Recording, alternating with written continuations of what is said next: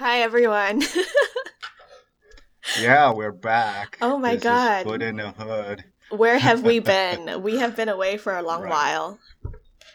It is a long Y- time, yeah, Yeah, since we recorded. I think it's been a couple of months. Ben and I have been trying to graduate. Well, he's already graduated. I'm still struggling. Yay!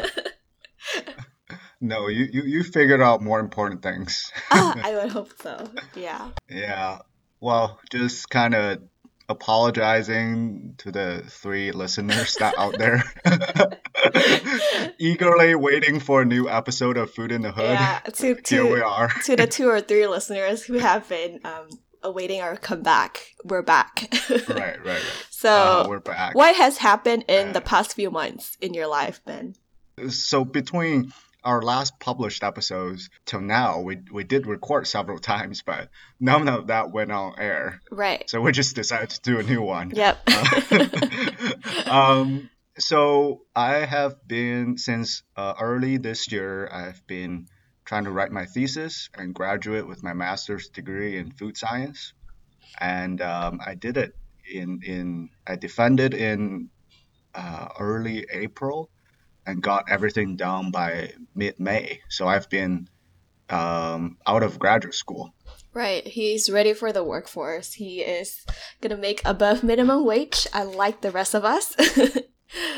You're So, making way above minimum wage, at well, least for this summer. just for the summer. Yeah, So, yeah. like Ben said, this summer I am in Minneapolis. So, I'm here for a 10-week internship with PepsiCo.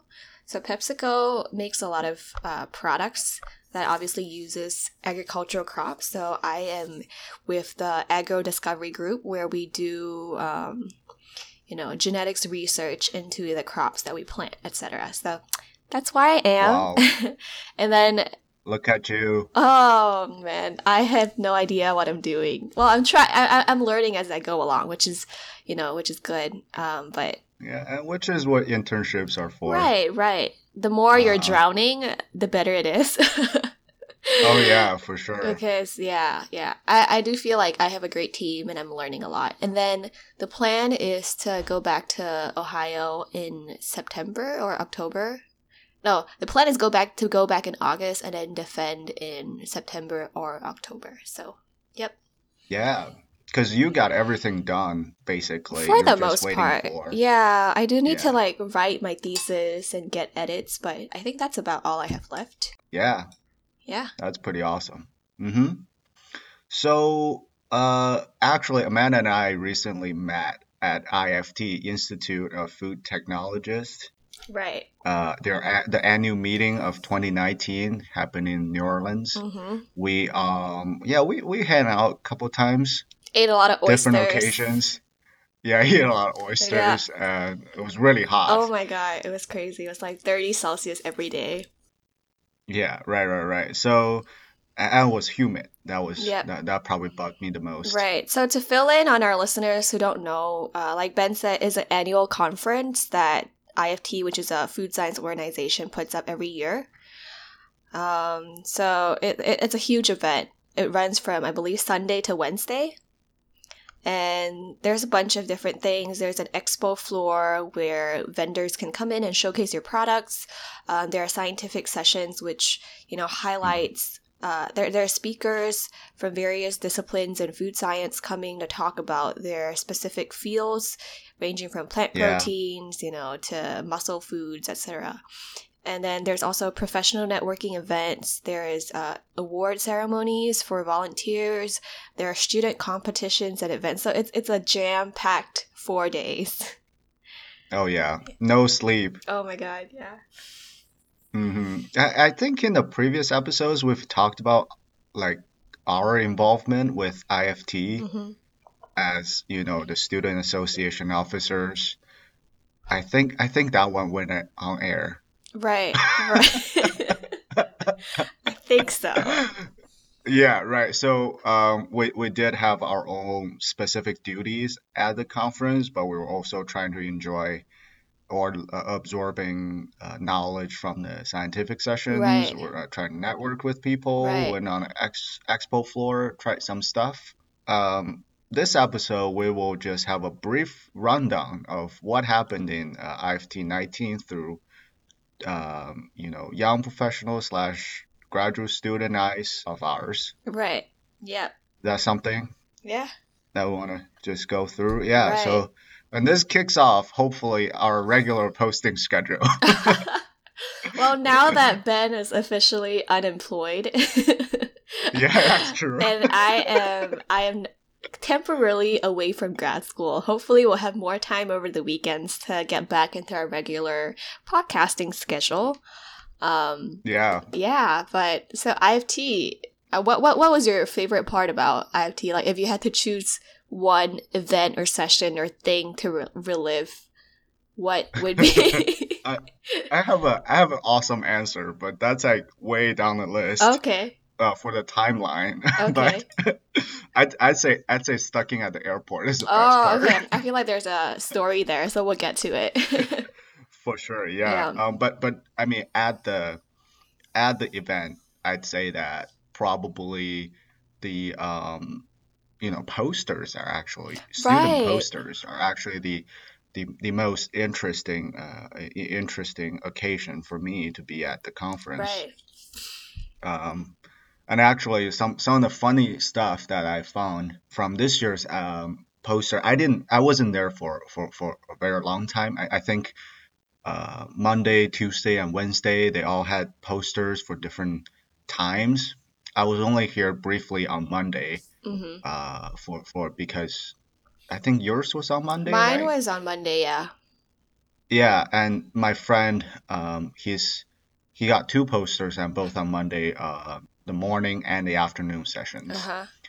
So I was there, and definitely there are that part of the conference is really academic focused. Right. There are a lot of graduate students, postdocs there, faculties would be there to support their students Mm-hmm. and to also going through some of the familiar or interested topics Yeah. of their own. And the really fun observation that I made was that I spotted two very big dairy professors. They are one from North Carolina State and one from Cornell University. Mm-hmm. Oh, is DMB from Cornell? Yes. So Dave Barbano, he is a very long time standing dairy food professor, worked in numerous area of dairy, from dairy food to Nice. dairy processing. Nice. Yes, so he was just chilling with his laptop, on the poster floor, Right. sitting one of his desks. That's in the middle of the poster panels, and I spotted him, so I went out and said hi, and he and I have met in previous conferences. I don't think he remembers me very well, but I kind of tried my best to have him relate to what I do and where I'm from. Mm-hmm. But what's interesting is that so he and Marianne Drake, they both are actually on the faculty board of NC State, so they both they co-advise students. Right. Even And I though think one of them is in Cornell.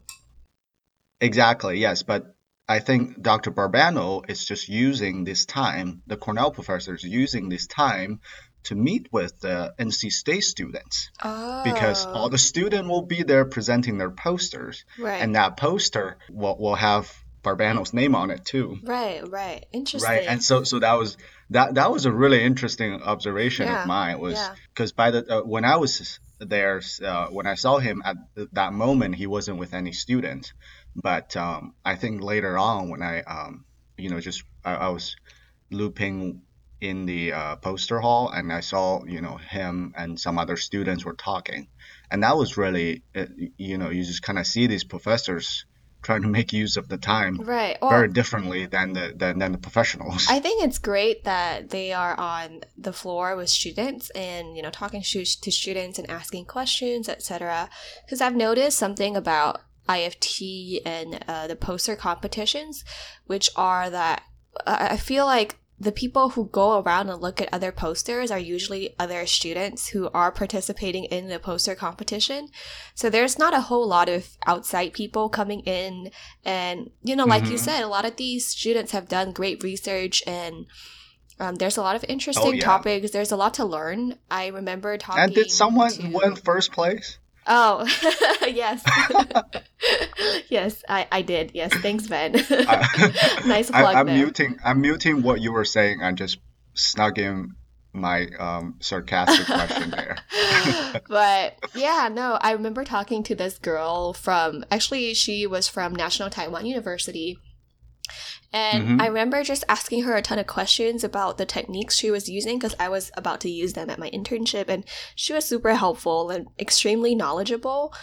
So I do think that there's a lot of interesting things going on, but it's a shame that, compared to the other events like the expo floor and other scientific sessions, the poster competitions don't receive as much attention other than people who are already participating in it.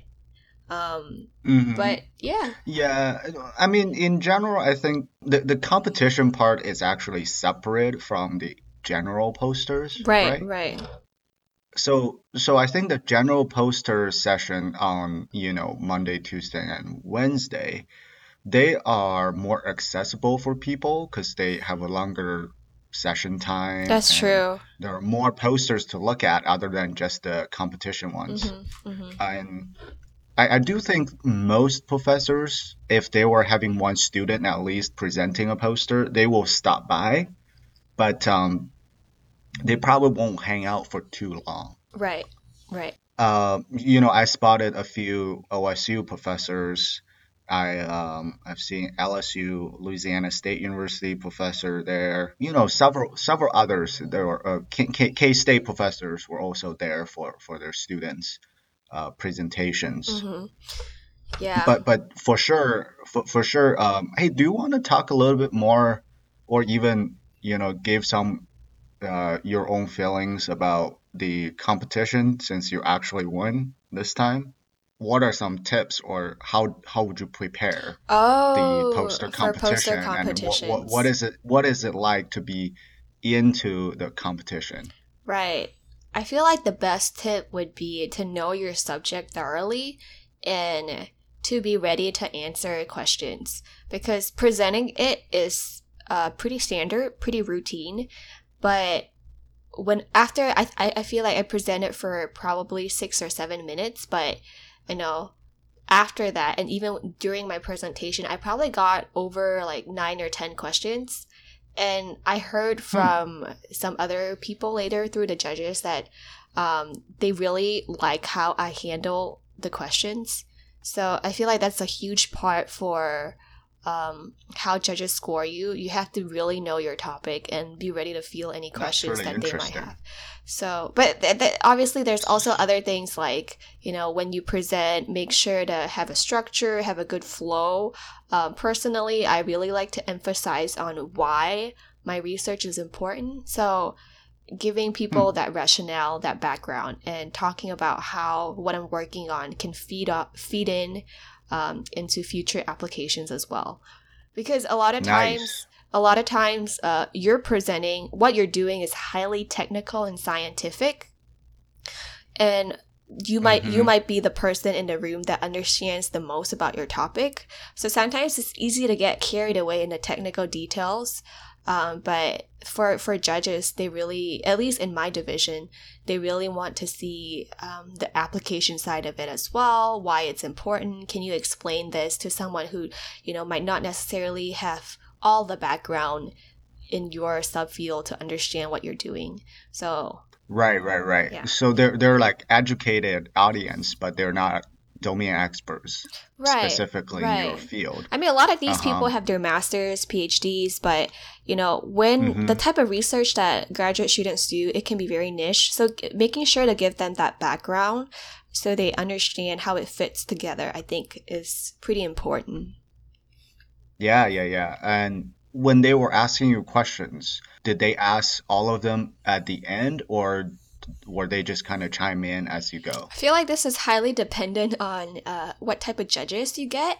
So it's more of their Uh-huh. personal preference, but mine like pepper me with questions throughout the presentation, but also at the very end. So just be prepared for all types of questioning. You know, some judges like to like interrupt to clarify something, which is okay. So don't feel like, oh my god, it ruined my flow or something. Just go Uh-huh. with the punches Yeah, and figure it out. Yeah. I see. Okay, that's very interesting. And overall rundown is like a 10-minute or 15-minute I would say presentation? everything, including the questions, for me typically was around 10 to 15 minutes. Yeah, Okay, okay. And this is on the physical printed poster, that's right? right. That's right. The oral Uh-huh. presentations will probably be slightly different. Right, right, right. Yeah. Uh-huh. Yep. But it was a Well, good that's very experience. interesting. Yeah. Yeah. Mm-hmm. For So I sure. think we talked a lot Yeah. about these poster competitions. Something that is similar but also different are the scientific sessions at IFT. Do you want to let them know Mm-hmm. kind of what that entails? Yeah, well, so for scientific sessions, they are, I think, mostly concurrent because concurrent means that there are, at a given time, there are many sessions that you can go to. Mm-hmm. Well, all the sessions covers the broad spectrum of the topic of food. So it can go into more nutrition focused, education focused, different types of hot topics in food science, such as this year plant protein, Mm-hmm. data, and artificial Yep, intelligence those are are huge. quite famous. Well, are quite popular and made to the news, made to just in general closer to everybody's daily trend than some of the other Mm-hmm. topics. But it's a Right. very good mix of different type of sessions for all the audience that are in IFT or participants in IFT. Mm-hmm. Probably a few that kind of caught my eye. To be honest, I did not go to many of them. I was doing other stuff. Right. You have uh, so responsibilities. see, there's a big AI session.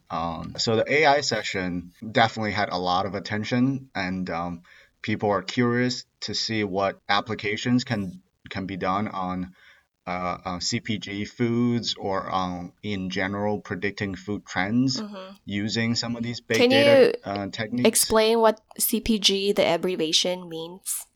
Consumer packaged goods, Okay. so they are like Doritos or Cheetos. Right. So not for other As suppliers, but as for direct consumers. yes, yes. So they're not bags of milk proteins, but they are Right. individually prepared little box of muscle proteins that you can just put in water and bring it to your workout. Yeah. Yeah. So there are different ways of applying AI. I think we can do an AI episode Oh later yeah, for on sure. as we go. But some of the other topics or plant protein that Amanda and I both went to Yep. briefly. So we had a professor from University of Minnesota. She taught us for food analysis. You might know her if you're involved with plant proteins. Her name is Pam Baram Ismail. The order might be wrong. Yes. We all call her Pam, but her Uh, name is Baram Ismail. So yeah. she talked about plant proteins and I think various ways of processing it that can make it fit the Mm-hmm. functionality that you want. Yes. Yeah. Some modifications. Yeah. So I think a lot of times, plant protein is all the rage right now with, Uh-huh. growing number of consumers, etc., who are interested in more sustainable food systems. They are looking towards plant proteins. So that might be cereal, grains, even insect protein, even though that's not a plant protein, but, it's a Yes. sustainable source of protein. Right. So I think with all of these proteins, to make it into the existing food products that we love, but currently uses meat, there are some challenges to try to get the functionality to what consumers would desire. So Pam talked about how there's various ways of processing that can get plant proteins to our desired function, right? Yeah. So some of the big challenge is how do you get protein in water, Right, right? right. Solubility is an issue. And sort of the gold standard is whey protein, which is very soluble in water, Mm-hmm. spontaneous. And so she did some interesting work to modify, I think, pea Yep, proteins, yep, that's right. right, to improve solubility. So that's one of the functionalities that food manufacturers are looking for. Right. And some other stuff that she did was on what was that? She did on some other kind of protein. She she also talked a little bit That about, was Claire's project. I like knows yeah, who did it, she talked but about I forgot that. pennycress. I don't know if Yeah, you yeah, yeah, remember, right, but right. pennycress is actually what some farmers currently consider pests. But pennycress is a great plant because if you know how people grow soybean and corn, typically farmers will grow soybean for a year and then corn the next year and then soybean again, and they'll alternate it. Um, Mm-hmm. and then, but there's a lag period between soybean and corn growing season. So, what some farmers have been trying to do is grow pennycress. So pennycress is great. I think it fixes nitrogen into the soil, but I could be wrong. But it has all of these benefits that can help mitigate the negative effects of having a monoculture. The problem is Mm-hmm. pennycress is not very utilized right now, as Pam says, because it has high glucosinolate content, which makes it taste very mustardy. But so once again, Hmm. that's something that plant geneticists and scientists, etc., are trying to figure out, which is how to take a crop that is, beneficial for our soil, but doesn't have much functionality in the food industry right now. How can we make it so that we can also use the byproduct of it?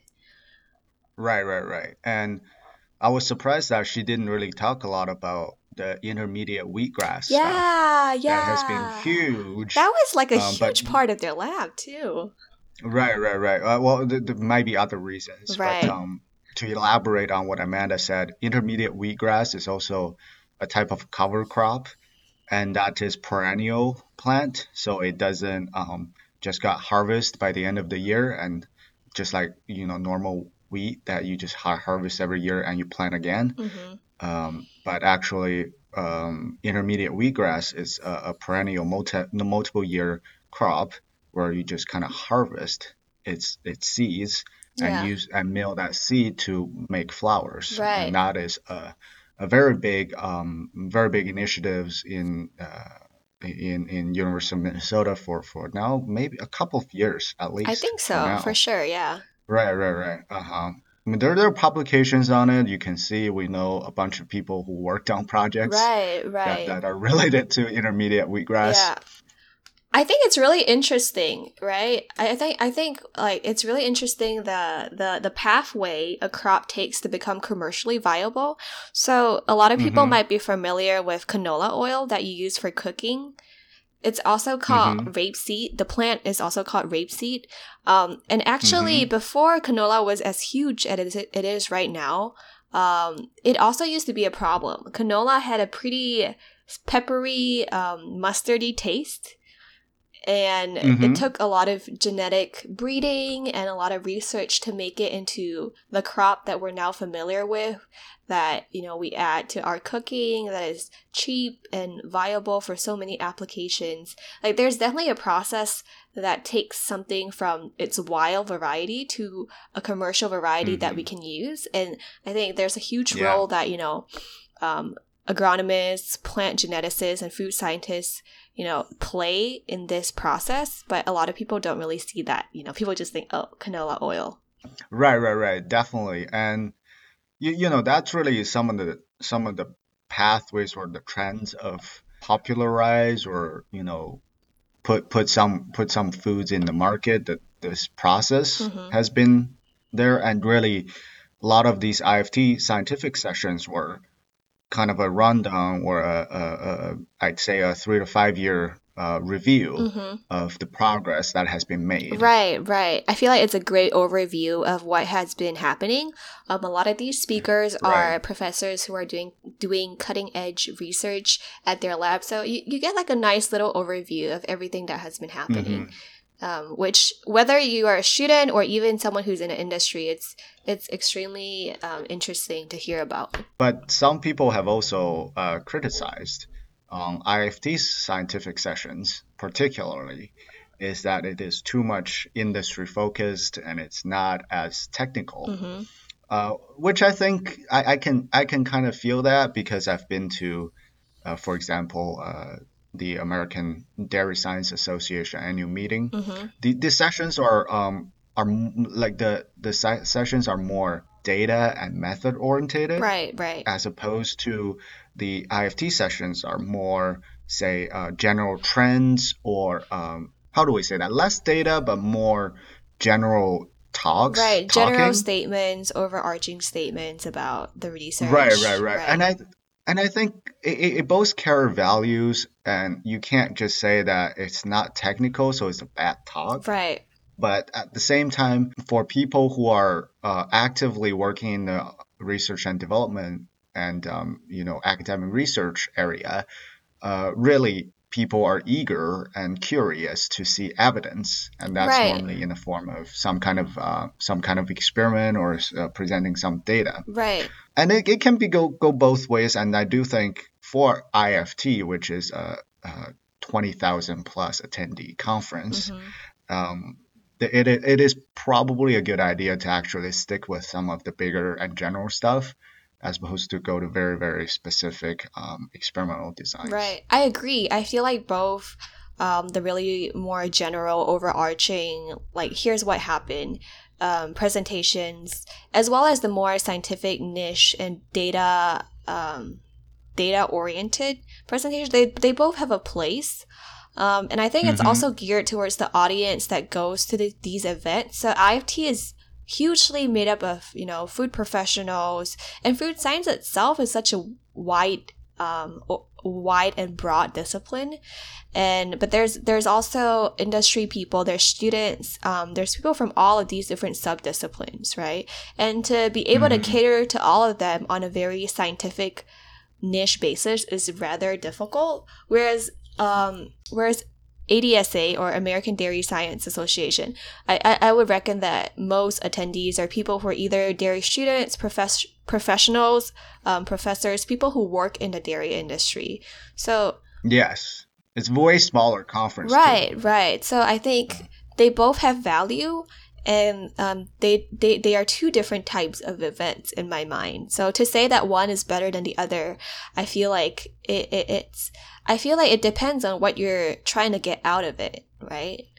Right, exactly. So should we switch gear? Yeah. It's enough. It's too scientific a little bit.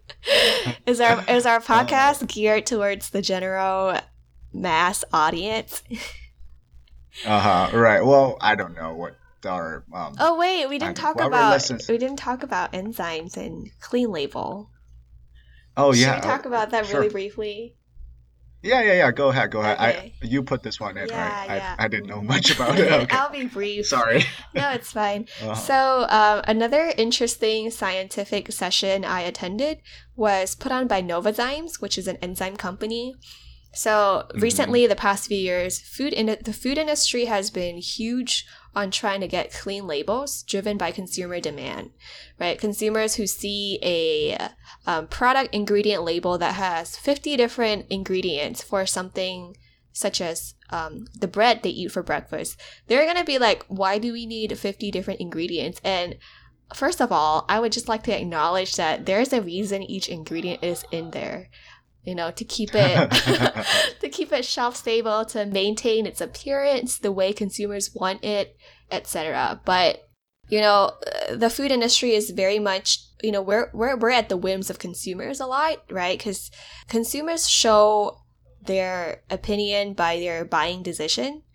So there has been a huge effort by multiple food companies for the past few years to try to get their label cleaner, and by cleaner I mean shorter ingredient lists, ingredients that are more pronounceable, etc. So Novozymes, this enzyme company, was essentially giving a talk on baked products and how enzymes can be used in place of the traditional additives that are added to baked products to give it the desired Interesting. Yeah, so for instance, just super briefly, instead Yeah, of yeah. Go ahead. Go using ahead. instead of using oxidizers, they'll use these enzymes called oxidases, which does the same thing.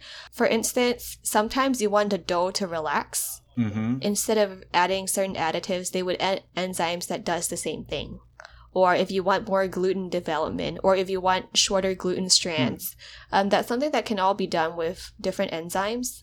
I feel like the technology or the sort of the enzymatic reaction backbones have been there, Right, but it's just not used quite as much. right. And I feel like now that consumer demand is there's probably Yeah, going yeah, to be yeah. more research in that area. But one thing that I Uh-huh. wondered also is if we change traditional process, like if we make bread with less ingredients, right? Let's say we use these enzymes instead of the traditional food additives. Do manufacturers have to Mm-hmm. change their currently processing methods to fit that? Because a lot of times enzymes only work at very specific conditions, be it I think temperature or it's whatnot. mostly, yeah, if I would guess, I wasn't in a talk or anything, but I feel like enzyme would work the best at the proofing for baking, Right, okay? right. At the proofing stage, which could be pretty optimized for enzymatic reaction, Right. right? Because that's similar to what yeast growth Mm-hmm.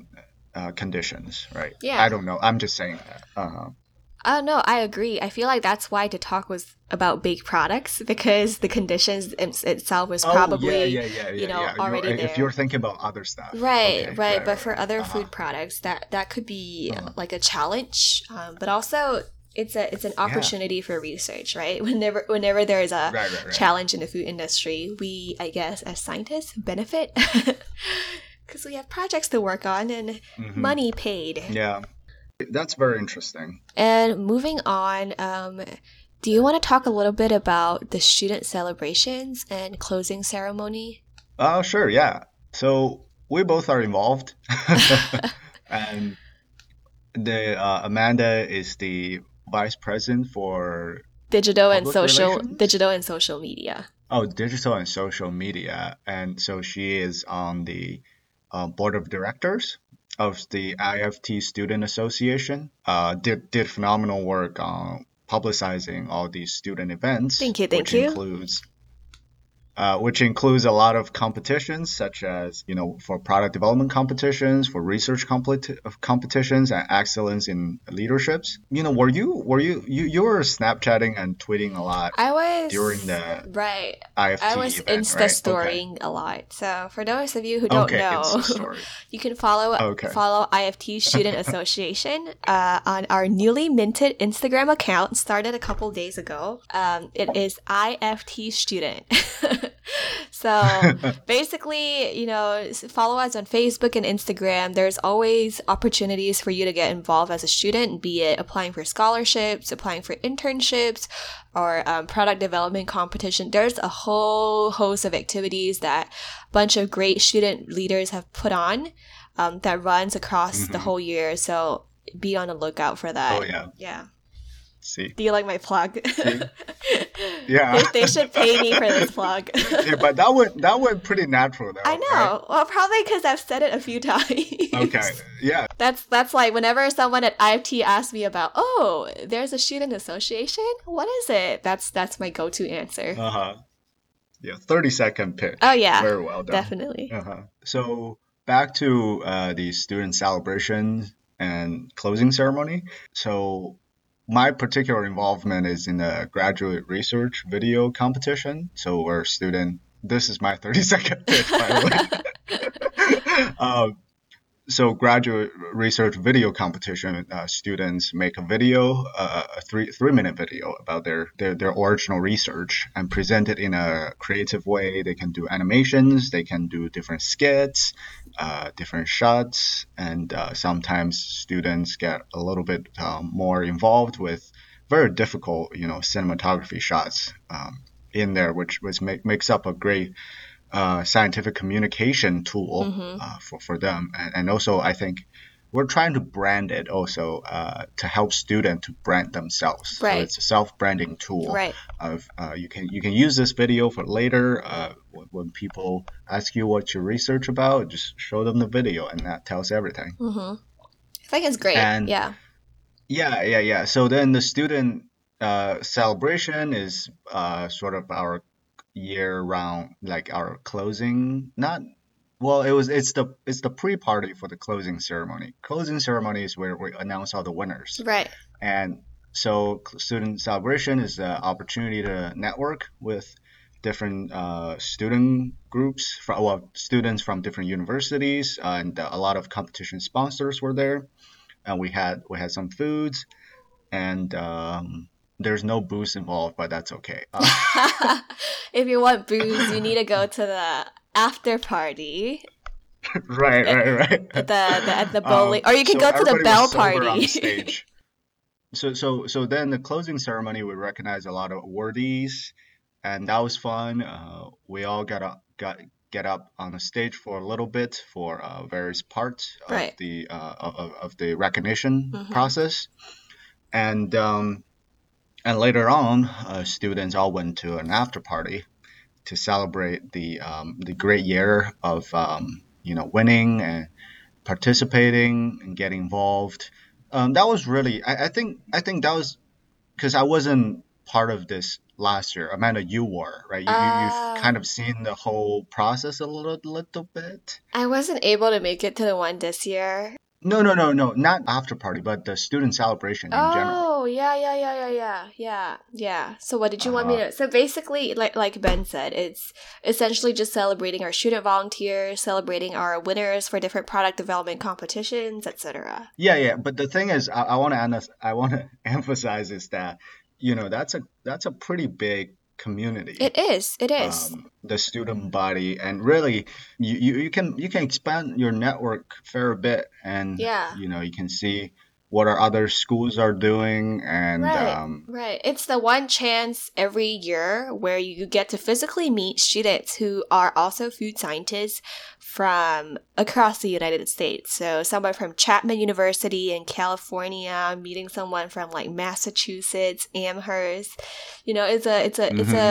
It's hmm a great way to connect and network with people. oh yeah, and that was really fun to Right, to just overall be with it. It right. was really For fun. sure, for And sure. I had a great time to talk to some of the students and to see what everybody is up to, Yeah, and you know how like you kind of have observed some of these universities, but you've never talked to a person that really exactly. from there. Like I wasn't aware that Louisiana State University had a food science chapter actually. So that was really nice. There were a ton of them hmm there. Well, to be fair, Louisiana, State University was only I think an hour or 2 hours drive away from New Orleans, but it was great Right, to right. So the meet them. It local. was great to meet their college bowl team. It's just a lot hmm of it's putting a face Yeah, to all of these different universities. right. So for the last bit of our recording, should we talk a little bit on professional networking events? Sure. Did you go to any at IFT? I did not Okay, well, at IFT. I didn't either, so Did you not go to the Ohio State reception? I did. I went to the OSU reception. Um, Uh-huh. so basically, we have a reception every year at IFT, and current students, alumni, etc., get together. I would say though that with a lot of these university reception, I feel Mm-hmm. like at least with the OSU one, typically more than half the people in the room are current students. So there's definitely like a Uh-huh. handful of alumni who drop by and whatnot, but yeah, I feel like it's Mm-hmm. predominantly current students. But it was great Yeah. talking to. I met Justin's brother.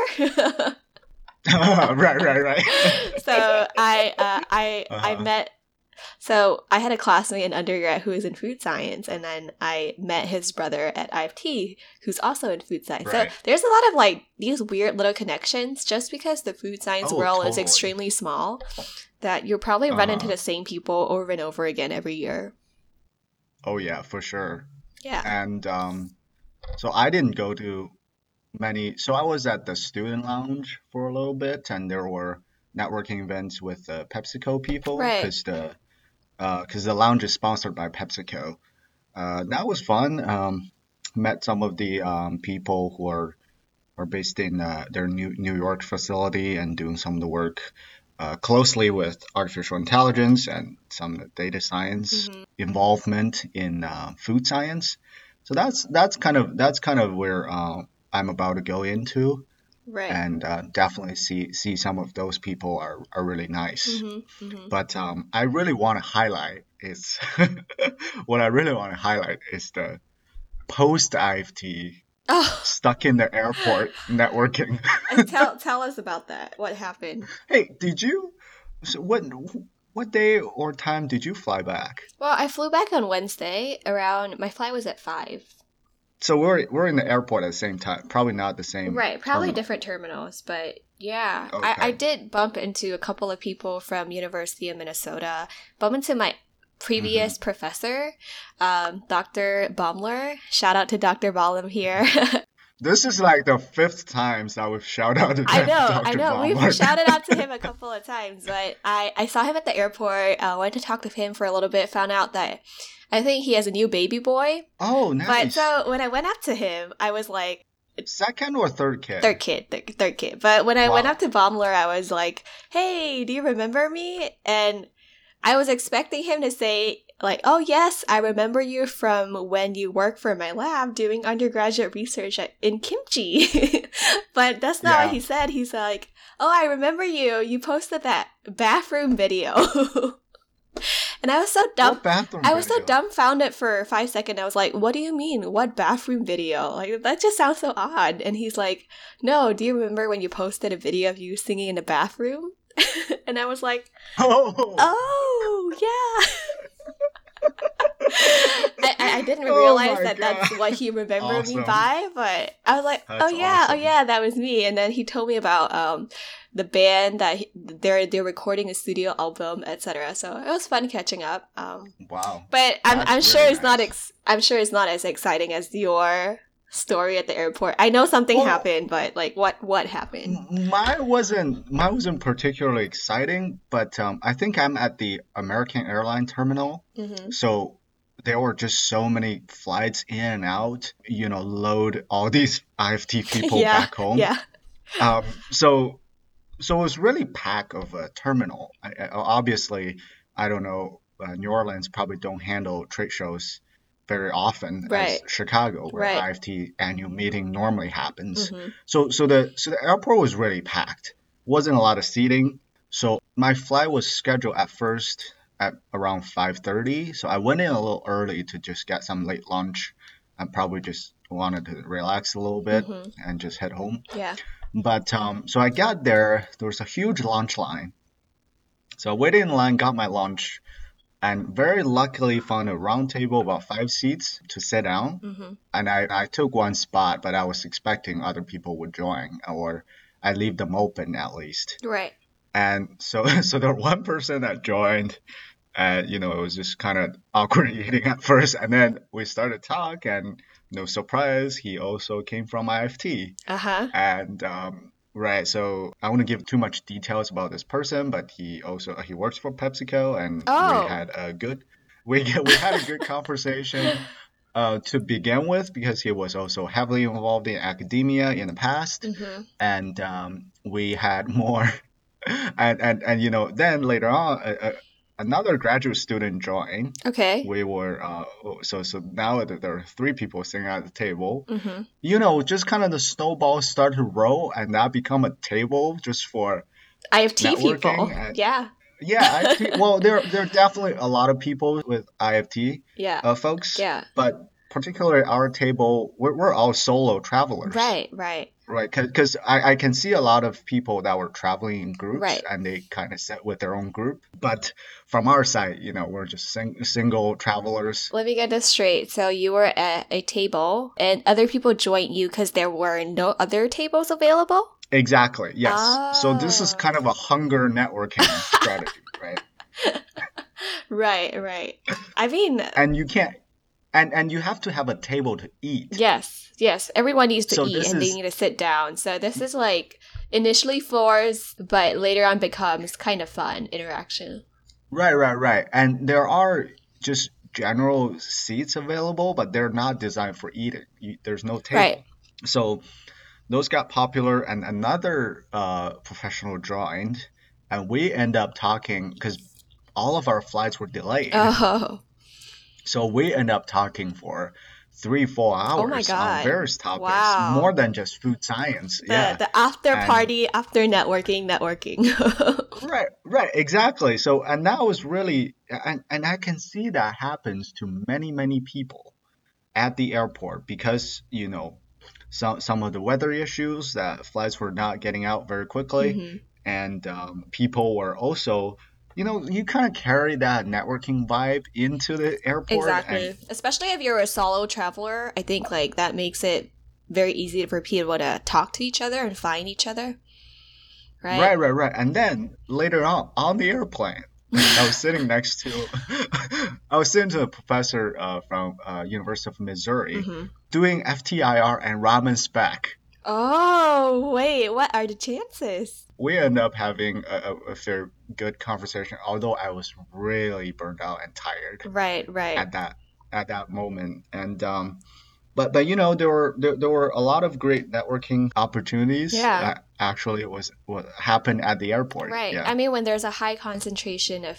people who work with food, especially in a small hmm airport like New Orleans, then, great things, great conversations can happen. So, yeah. That was kind of the highlight. Yeah. When you were asking me at first, I was like, no, Uh, nothing happened on the show floor or your anything last day was your in highlight. IFT.